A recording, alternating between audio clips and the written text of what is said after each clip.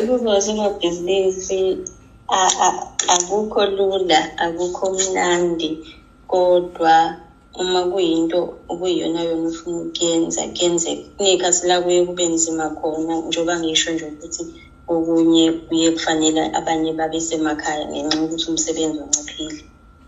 So akuyona into emnandi leyo, because sometimes uyaba nomsebenzi omningi ube abantu abaningi mhlawumbe baze bafike ku-20 or more, lapho-ke kusuke kumnandi kubhizi.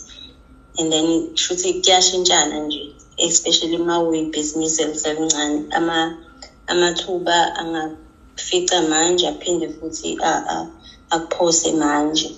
Kodwa okubalulekile ukuthi kufanele uyimisele, wazi ukuthi ufunani, ngoba akho muntu lapho ozowufaka kuyena usick. Kufanele uvuke sometimes ukhathele, sometimes ugula, ngoba uyazi ukuthi you are creating your own salary. Akekho umuntu ozokuholela. If you haven't made enough to have a salary, you won't have a salary for that month. And it's not just about you. Kunabanye abantu futhi abadiphendele kule salary ofanele uyenze.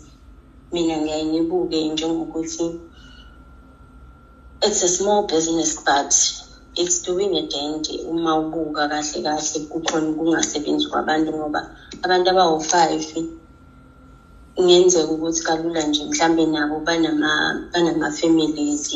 Umuntu angathenga impuphu, iy'shebo for the month, mhlambe nakho okwanele abantu abawu-5 lelo khaya. So uyabona ukuthi ngabantu abawu-5 kungenzeka ukuthi sekunabantu abawu-5 abasizakalayo kulokho okuncane.